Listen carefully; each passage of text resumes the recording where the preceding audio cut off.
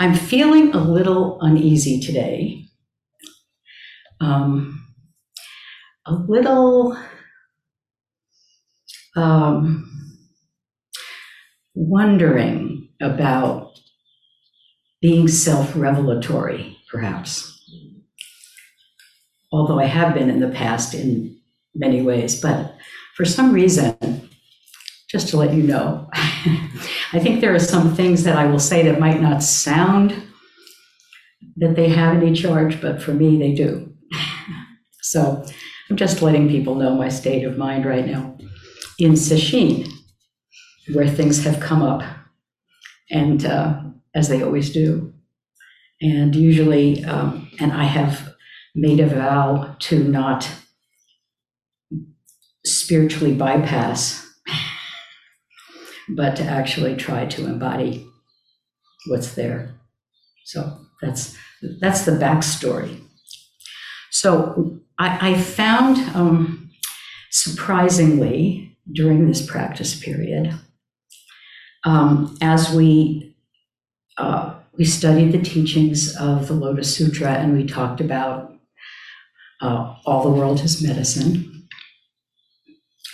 that I was feeling that they seemed kind of too abstract for me, or sometimes too idealistic. And my inner cynic appeared.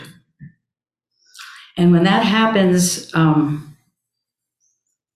you stop opening sometimes to the understanding that may be right before you. And that very resistance actually is a clue that you need to listen, or that I need to listen anyway, and I need to delve in more. So I had a funny title for this at one point, which embodied my cynical self. And it was a quote from Sarah Palin from one of her vice presidential talks. She said, "How's all that hopey changey stuff working out?"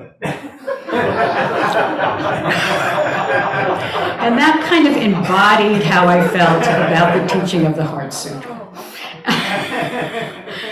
But I can't stop there, right? That would be bypassing, making a joke, saying, well, we all talk about all this airy-fairy love and compassion and whatever. What about down here on the ground in the front line? So I decided to investigate a little bit, and I investigated my own relationship with the Lotus Sutra from when I first heard it and studied it. When I first studied,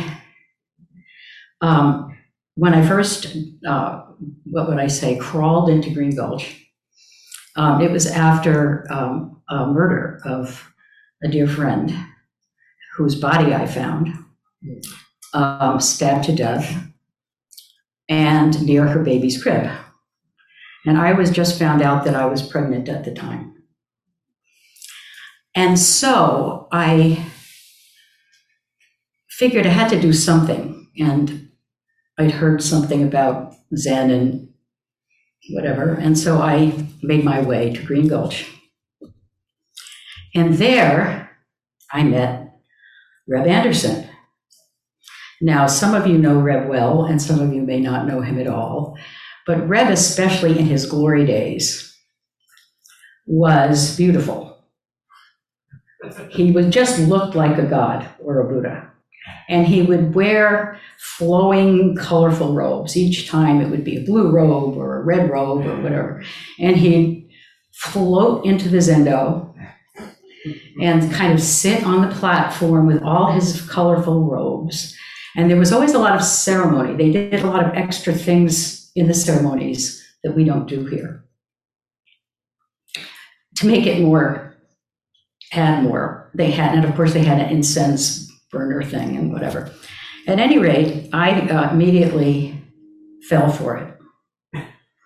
It was going to be the answer, that this light-emitting, colorful, beautiful person sitting there so stably, smiling, so seemingly accepting that it was going to save me. And so I developed an ongoing relationship with Reb and Green Gulch and did a lot of practice periods and things there. And my experience of practice in those early days was, it was magical practice. I guess it's like Pratyeka Buddha practice, where you don't really understand anything, but you sit down there in the comfort of that zendo and your mind blows up. And so I would have all of these Kensho experiences. I would have, every time I walked out in the yard or the garden, I would see the flowers and see the dew on the grass and see the colors. And I would just have these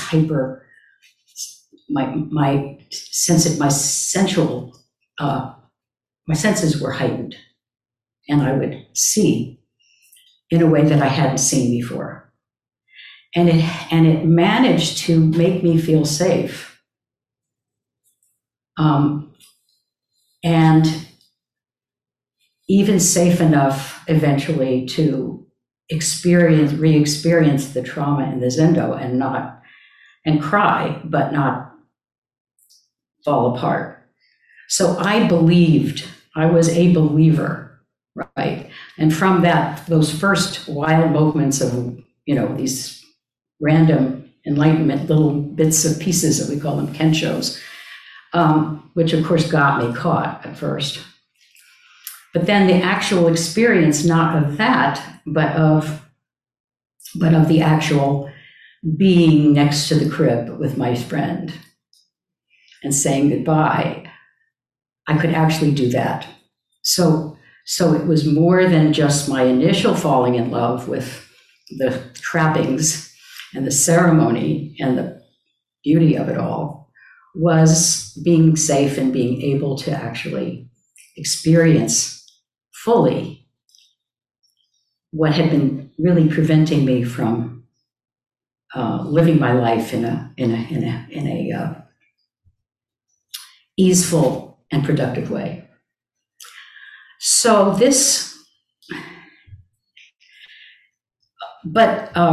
Reb, of course, was more than that. And he was quite skillful. And one day when I was in Dokusan, I told him about one of these great awakenings. I don't even remember what it was anymore, because, you can have these things, they pass and whatever. And he looked at me, and it was a whole story about how I understood something. And he looked at me in the eye and he said, "That was a great story. Now, why don't you go back and sit in the zendo and come back tomorrow with another story that explains that same phenomenon?" So he said, "Get your feet on the ground and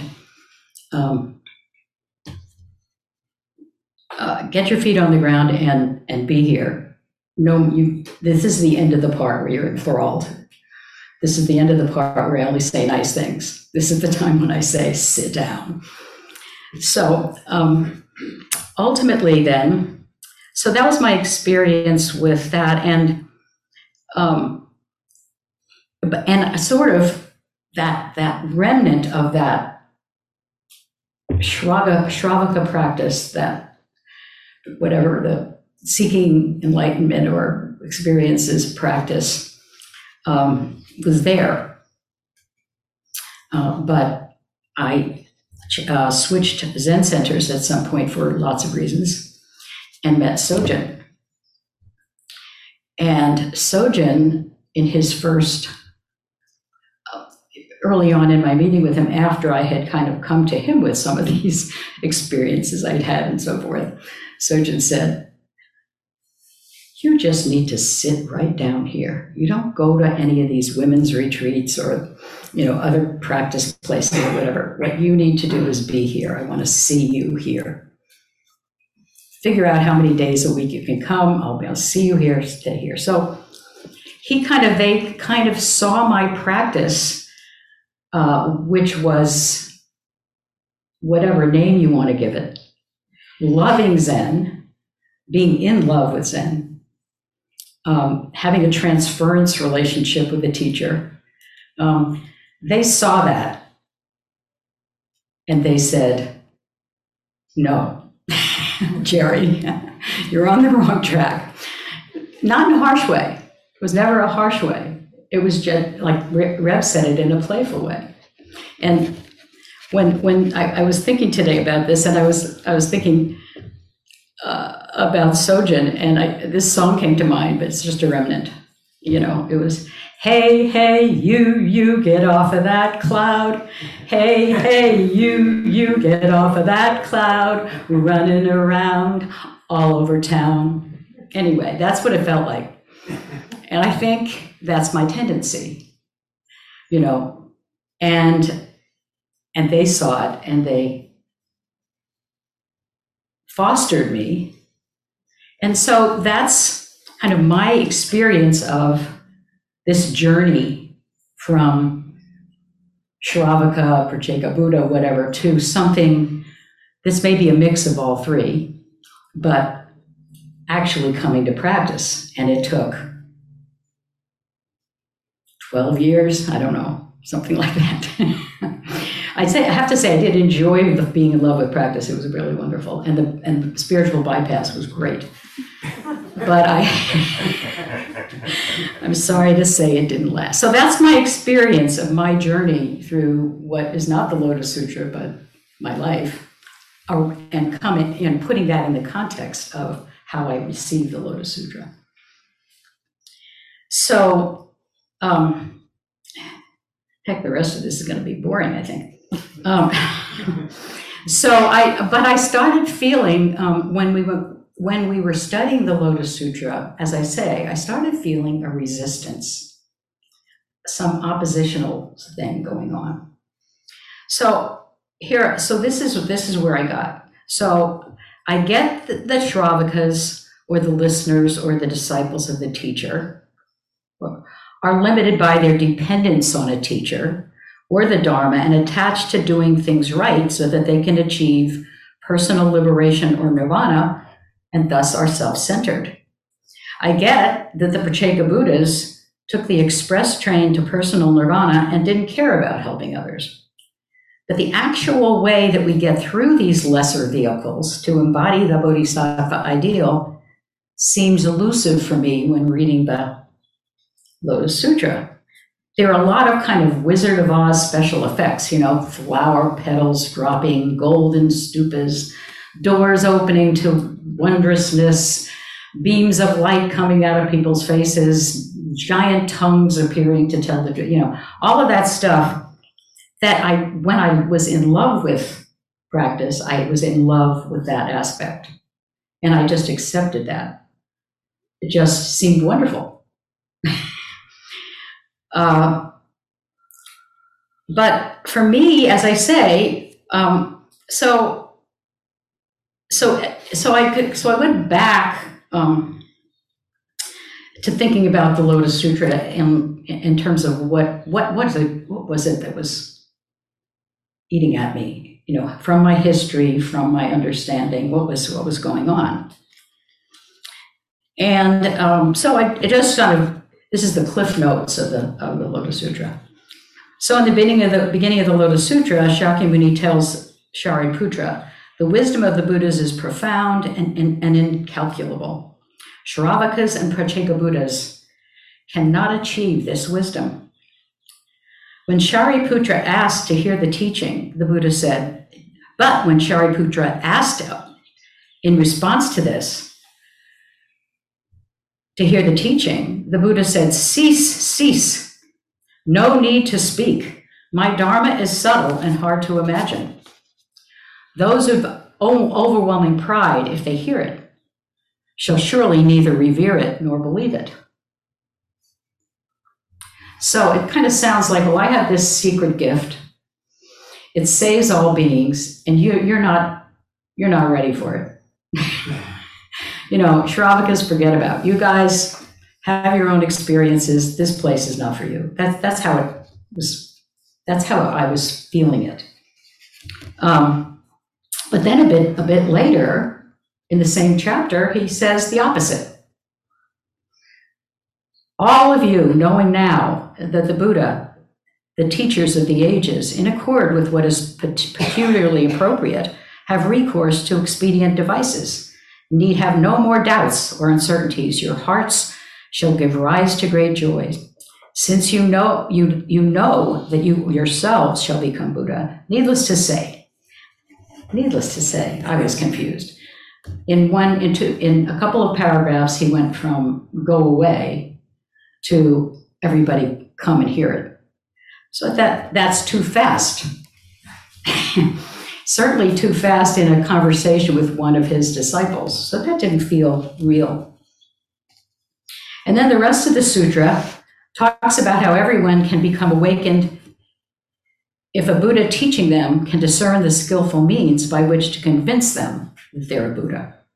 Once they get that they may be a Buddha, they have hope and faith, and they hear the true teaching.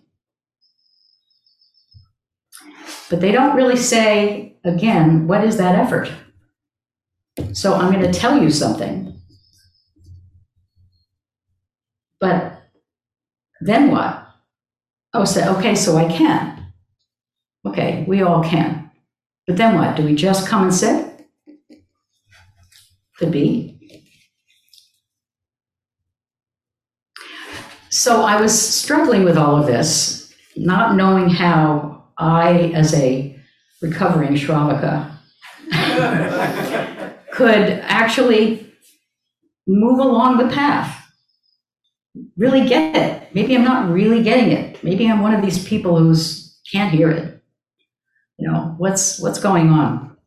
And then I remembered that I had ordered a book, which I'll just show you, some months ago and put it on a shelf, and I noticed it. One of these synchronicity things by Thich Nhat Hanh, called Opening the Heart of the Cosmos, Insights in the Lotus Sutra. So I greedily, you can see all the little 10 Post-it notes. I greedily dove in, and the rest is history. So I started to get some of the seeds that I needed to begin to get past my resistance and begin to penetrate what felt murky to me. I just couldn't see a way. The way was blocked. He begins by discussing the three vehicles again. The teaching of the Shravakayana, he says, are the Four Noble Truths, the Eightfold Path, and the Three Dharma Seals, and they're taught to help people free themselves from delusion and suffering. The fruit of this path is nirvana or extinction. But this is just, but he says, a big but this is just the first part of liberation.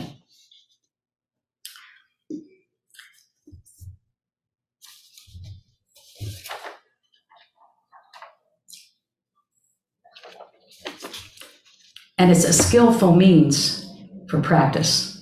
So that first feeling of letting go, of disappearing in Zazen, that first one is just a warm-up, right? That's what he's saying. It's just a warm-up. You're not there. That's just extinction. And he says true nirvana is only possible in the here and now when we're able to get in touch with the ultimate dimension of reality. We do not have to extinguish ourselves in order to reach nirvana. When we get in touch with our true nature, our ultimate dimension, we are freed from fears of existence and non-existence. We know samsara and nirvana are just distinctions in the realm of historical dimensions. And no such distinction exists in the ultimate dimension. As a bodhisattva, assured of Buddhahood, we ride joyfully on the waves of birth and death, abiding fearlessly in samsara to help guide others to liberation.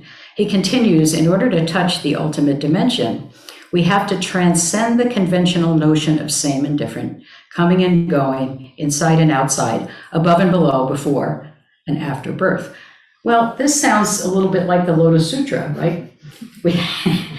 We're back at something happens. We get this experience of the ultimate, and we're riding on the waves, and we're back in that land that seems a little unreal.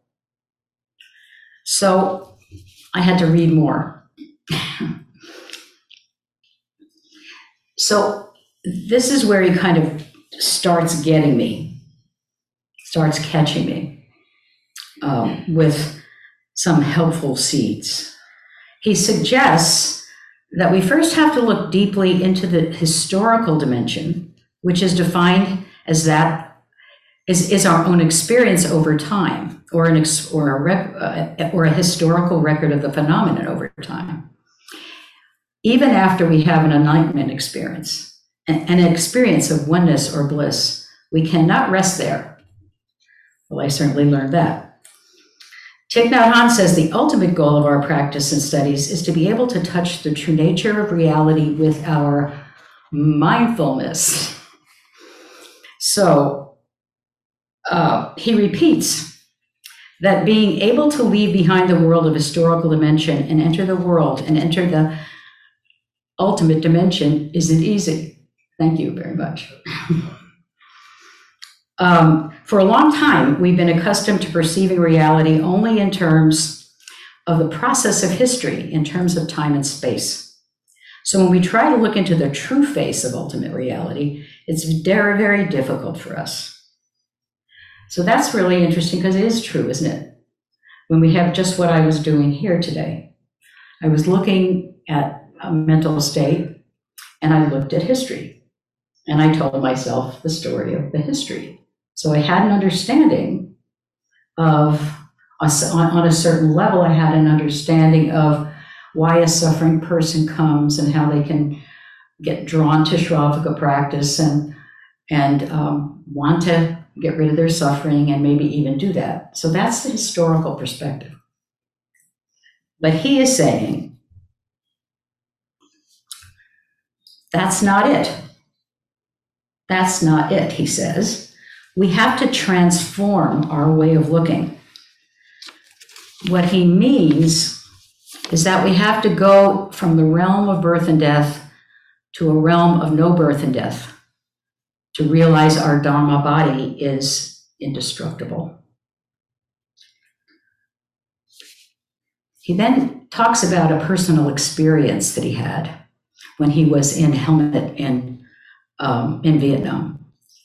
They would go do walking meditation outside, and he came upon a beautiful gold leaf.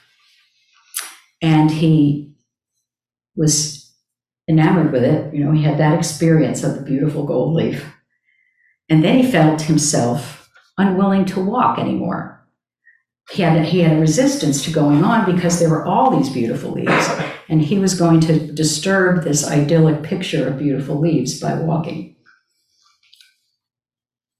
And then he said, staring further, focusing my mindfulness on the leaf, seeing beyond this iteration of the leaf, but looking into the ultimate dimension, we can see that the leaf is only pretending to be born, to exist for a while and to grow old and die. The teaching of interdependence and no self reveals to us the true unborn and undying nature of all phenomena. And then he goes on to bring it closer to maybe home for us. He continues, you may think that your mother has passed away, but her passing was just a pretense. And one day, when causes and conditions are sufficient, she will reappear in one form or another. If you have insight enough, you will be able to recognize your mother in other forms. We need to look deeply into all those we love and recognize their true nature. When someone we love passes away, we feel great sorrow. And when we believe we lost a person, and then we believe we lost a person, but ultimately, nothing is lost.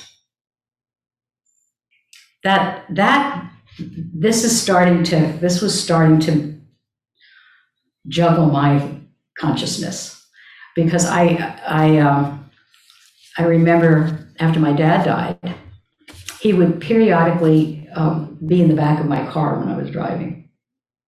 That's one experience for me that, and then when my sister died, I kept all of her clothes, even though she was 5'10", and whatever.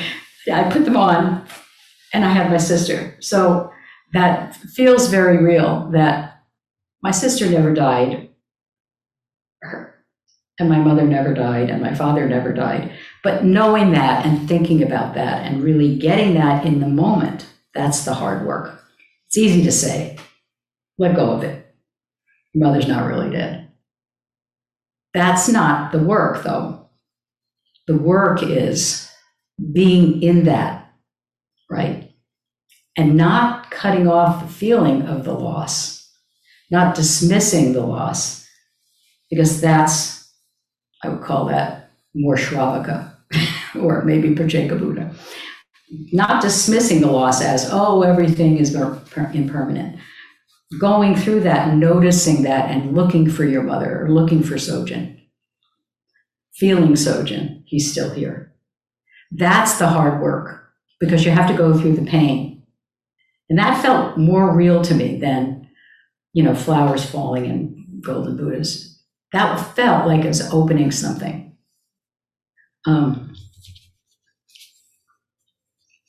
And then he generalizes and says, when we look deeply enough into any phenomenon, a pebble, a drop of dew, a leaf, a cloud, we recognize the three Dharma seals of impermanence, no self, and interdependence. In this way, we can discover true nature. I think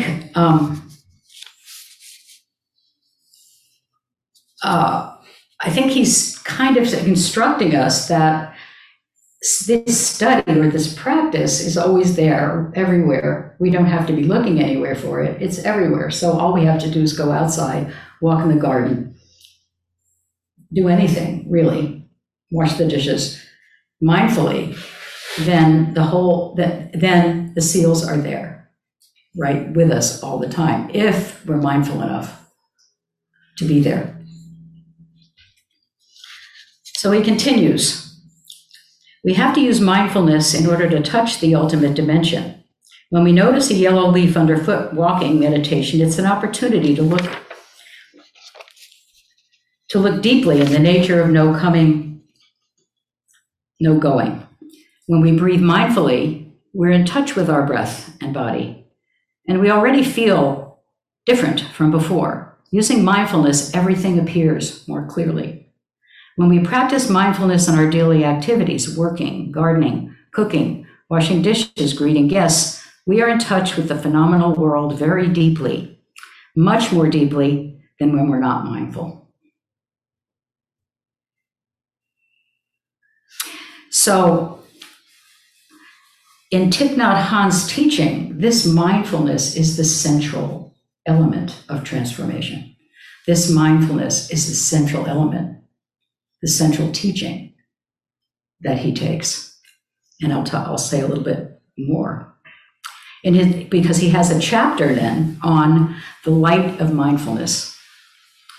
He reminds us that when we become skillful in concentrating our minds on objects of minds or on our mind, we begin to recognize that we too exist in the ultimate dimension and can touch our own ultimate nature and spiritual power. We can see that we have a source of light in our own consciousness, and our own understanding increases. Thich Nhat Hanh goes on to see that, in fact, the Buddha is none other than the light of mindfulness. That's pretty radical. The Buddha is nothing other than the light of mindfulness. Seems radical to me, and yet not, and yet, of course. Right? Of course, lightness, awareness, seeing how it is. But that takes shining the light it takes focused and very dedicated, and it takes the mindfulness of every action. It requires the mindfulness of every action.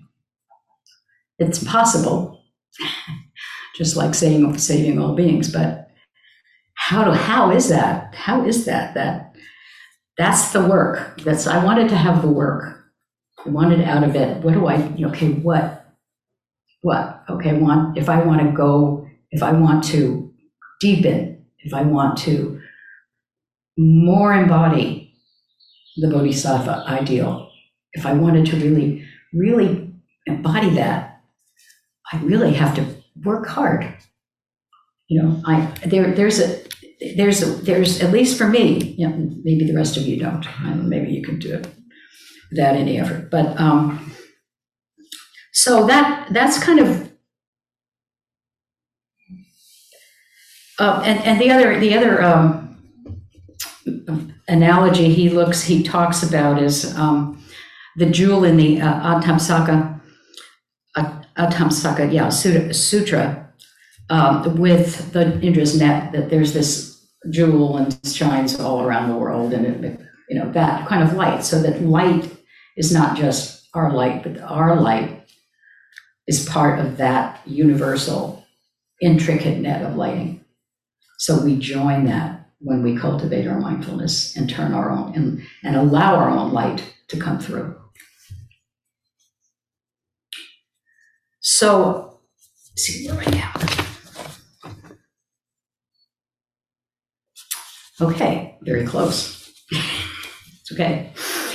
So he goes on in talking about the never disparaging Buddha, and says, not only did his mindfulness cover the infinity of the Buddha's lifespan, but that his sense organs had been purified, and that he could see deeply and understand how the six sense organs produce the 6 kinds of consciousness, and there was no more confusion, no more delusion in his perception of things. Basically, he's describing the transformation of consciousness through mindfulness leading to self-awareness. He's talking about using mindfulness to rewire our consciousness. Well, that's not a new thing. On the other hand, how often do how are we actually focused and aware? Of course we see and learn, and we can see habitual behaviors, conditioned responses, and so forth. But what do we do with those? Do we just say, oh, that's my habitual response?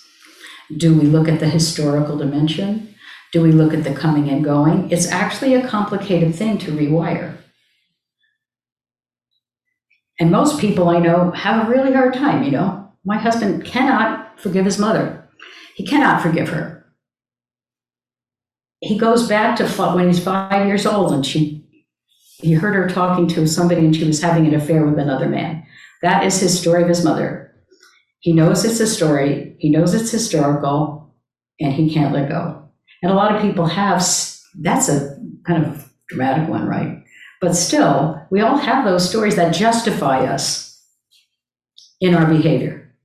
I do this because, and this is why, and I'm conditioned that way. Oh, I understand now. It's like going to a psychiatrist or a psychologist and talking a lot, and nothing changes.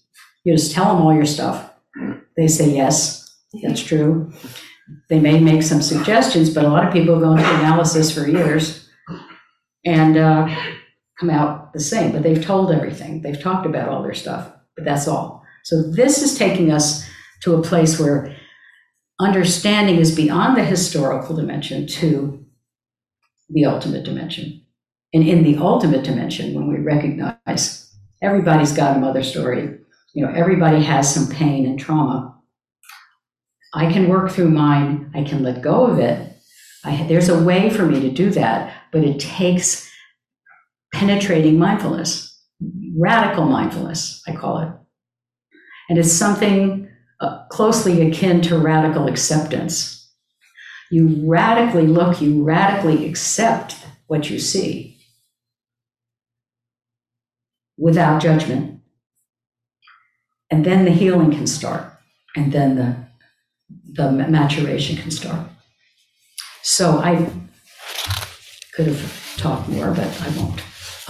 So my journey basically was one to find a way for my, it was very personal for me in a way, but then universal in another. And I thought, and so I'm interested in people's own journeys through the Lotus Sutra and how they managed their way through the Lotus Sutra. Did they actually work with it? Was it, rather than an intellectual exercise, did they actually work with it, and what were issues people had? All right, so I will entertain questions. I have a question. Yes. You were speaking of Lotus Sutra. At several points we hear of the reluctance of the Buddha. Yes. And we hear that in his, this is what happened when he had his enlightenment as well. Mm-hmm. He didn't, he was not planning to teach because he didn't think what he thought could be understood. And there are other places in the story. So it's interesting, and I wonder what you make of the Buddha having to do his own internal questioning Mm-hmm. and working, which is not how we usually depict. We don't usually depict him, and this is almost the untold story, the backstory. That the Buddha, first of all, went alone. He gave out teachings very carefully, very slowly. He waited, and I think that in a way, the way that Thich Nhat Hanh talks about it is, the recognition of, first of all, the recognition that you actually are aware enough and mindful enough to be able to see if that teaching is helpful in this particular situation, that you're able to see the readiness of the people that you're talking to. When you actually really focus on somebody, even when you're just having a conversation, they're either with you or not. You can see people change when they become more or less receptive. There's ways of intuiting that. That's Sojin's big intuition thing really was that. He would look at you with the piercing eyes, and he'd see, you'd feel, and Reb did that too, and piercing, and he comes up with the answer to me. Maybe you should make up another story about that, that enlightenment experience.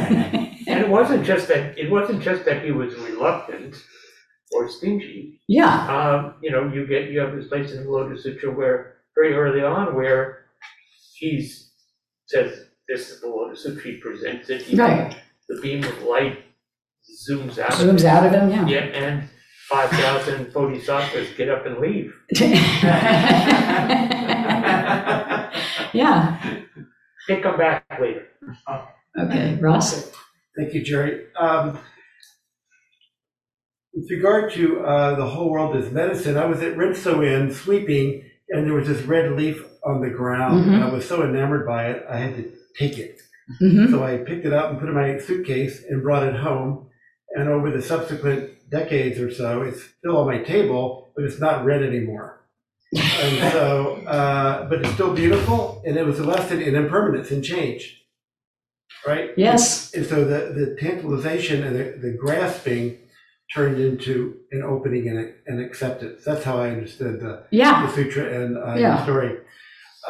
When you were talking about, the page turned, Mm-hmm. and all of a sudden, like, what happened? Like, it's one way, and then it's all of a sudden another. Yes. In the teaching, that's kind of like our life. If we're talking about it, in that there's this whole lifetime, but we're describing it just in a moment. Mm-hmm. So how do we understand your experience, say, at Green Gulch, with the luminescence coming out of people and the dew, and that you probably still see now, I'm assuming, the beauty of people and the deepness. Yeah. But it's the same, but it's different. Yes. Can you say a little bit about the experience and how you have changed seeing these experiences in the process of that? Well, in some ways, recognizing that heightened awareness that we can get especially when we're sitting for long periods of time, right? If you go out of the Zendo, get your stuff, start making phone calls, looking at your phone, you miss the whole point. It's like go out and look at a blade of grass. You got it. It's there. There's a bird singing, as Hosan said. There's a new flower coming out. It's all around. So living with that period of my life, I developed a sort of, oh, I forget, and then I remember. Oh, I forget, and then I remember. And I see myself distracting myself, not actually paying attention to who's there or to what's there. And what about the luminescence coming from the phone? So it's not just flowers and pretty things that are poetic, but just the ordinariness of our life.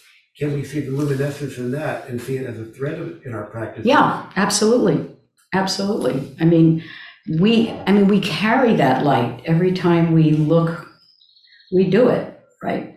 We're radiating it. It's contagious. Mindfulness is contagious. Thank you. And we radiate it, yeah. Judy, I'll get to you next. For me, what comes up, because the Lotus Sutra is all about imagination, is like the image of the burning house, not so much when the parent is outside wondering how to get the kids out, but the experience of being in the burning house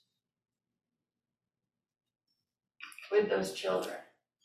How do those two meet? Wait a minute, give me I'm in burning house with the kids, but what was the other place? Well, the story talks about how the parent, What the parent did. and the parent is getting them to come out of the house. Right. My experience in these times, a lot, Okay. is that we are right there. In the burning house, absolutely. And then what to do? What to do if we're mindful, and we have agency? There are skillful means that we can use to address a particular horror that we see of the many every day. But we can't do nothing. We can't do nothing. So whether we're helping other beings by teaching the Dharma, or we're helping other beings by volunteering somewhere, or whatever we're doing something. I don't think you have to burn up. You could burn up, metaphorically, but then what? I don't know. I guess to me that's a really important thing, especially around active hope and letting go of outcome. Mm-hmm. Just that our stillness is wholehearted activity. Mm-hmm. Yes. Is to not just focus on being out of the house, getting the kids out, but recognizing that the moment that preceded that was being in that house. Mm-hmm. And I hold that at the same time that I'm Yes. aware also. Absolutely. So you know what we know. We can't get. I don't know how you can get away from it, but we're living in this great universal container of everything that possibly could happen and has happened over and over again. We have that awareness, that too.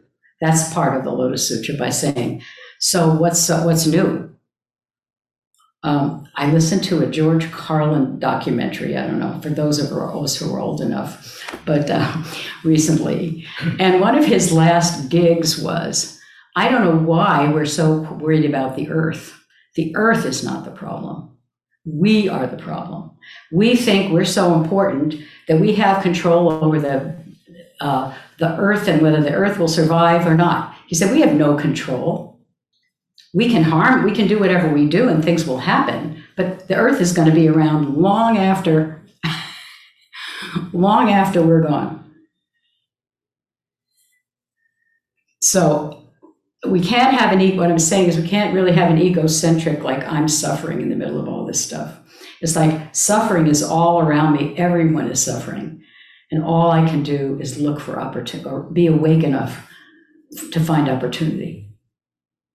But make sure I'm awake enough and I'm mindful enough to find opportunity, to create ease and healing, to do some medicine in this horrible time. Heiko? Thank you, Jerry. We also have a question in the chat when you're ready, or Okay. you're online, when you're. Okay. Thank you, Jerry. The idea of owning our suffering, recognizing we're in a burning house wasn't part of my question, but it seems very important right now after Judy said it. My question is, you mentioned, for example, you saw your father in the back seat, or you recognized the being of Sojin in places by paying attention. Mhm. And my question and my take on the sutra really is that, like the Buddha, Sojin was there before Sojin was born, and Sojin is there after Sojin dies. And so when your father's in the back seat, could he not have been in the back seat before you were born? And can you address the idea of being that seems to come out of it, which is, to me, the answer being yes. Yeah. How would you experience your father in the back seat before you Well, were born? It's just, I mean, it's a realization that there's a forever. That there's a forever, whatever that is. We don't know it. It's beyond our knowing. But there's a forever coming and going. And sometimes we get visits. Sometimes we get visits if we're lucky. And that's a separate being that we get visits from, or how would you describe that? It's probably a creation of my consciousness. It might be, or it might be something that triggered me, some memory of my father was very funny. Some funny thing I remember about my dad conjures him right up. It might be just some association, some opening. But as I say, I went through my sister's clothes. I finally gave away my sister's clothes. I had to get rid of them. But it was wonderful I would put on a jacket and walk around, and then I would just invite her to join me walking around. It's like she's who knows what she is now, a bird? I don't know. Anyway, we'll do one more because I didn't notice whoever's on. Peter Overton. Was in the chat. Hi, Jerry. Thank you. I just in terms of mindfulness practice, I'm kind of wondering whether or not you would draw a distinction between the way we understand Shravaka practice in that regard and the way we understand what Thich Nhat Hanh is suggesting. And whether or not we just have different stories about all of that. So, yeah, I think Thich Nhat Hanh is talking about that Shravaka practice, which is fine, right? Which is looking for your own relief from your suffering. There's nothing wrong with Shravaka practice. It's a step along the way. It gives us the strength to be able to become a bodhisattva because we're not so suffering anymore. But he says that what's missing in Shravaka practice is the deeper mindfulness of recognizing the universal. So instead of the situational, you take it beyond this current situation, and you take it to the realm of the universal. So that you may be seeing the same historically, you're seeing the same event. But if you see it in that larger context of the universal, that's a whole different way that you're going to. So where does that frame of reference come from? This is why I was struggling. This is why I have all the Post-it notes. because I can say what I think or what I feel, and then you can tell me how that feels for you. For me, it says that you have to you can't rest on your laurels, so to speak. Just the way I couldn't rest on, Reb wouldn't let me rest on my understanding of a koan. You know, no, there's more. No, there's more to know. You know, I'm still curious. I'm still going to look. I'm going to look at that koan again tomorrow, and it might be very different understanding, and it is sometimes, right? In a koan, you hear it a million times, and then all of a sudden, oh, I never thought about it that way. So there's another level of understanding, which gives you the universal understanding of things are coming and going, meanings are coming and going, our understanding is coming and going. That's how I hold it. So just to sort of respond, it seems like that level of investigation, that going beyond the initial investigation, is something which is sort of inherent in mindfulness practice. Mm-hmm. Just sort of paying attention. Paying, you know, it's like, that's why I called it I call the talk radical mindfulness, because it really is demanding that we don't settle for the simplicity, you know, the simple first couple of rounds. We know that we have so much conditioning the way we see things. How can you really believe what you think? Don't believe what you think. That was it, wasn't it? Well, I know. It's a bumper sticker on my car. Bumper sticker on your car. I knew there was something like that. Or what I have on, by my computer is a big blob, a big wooden block that says blah blah blah.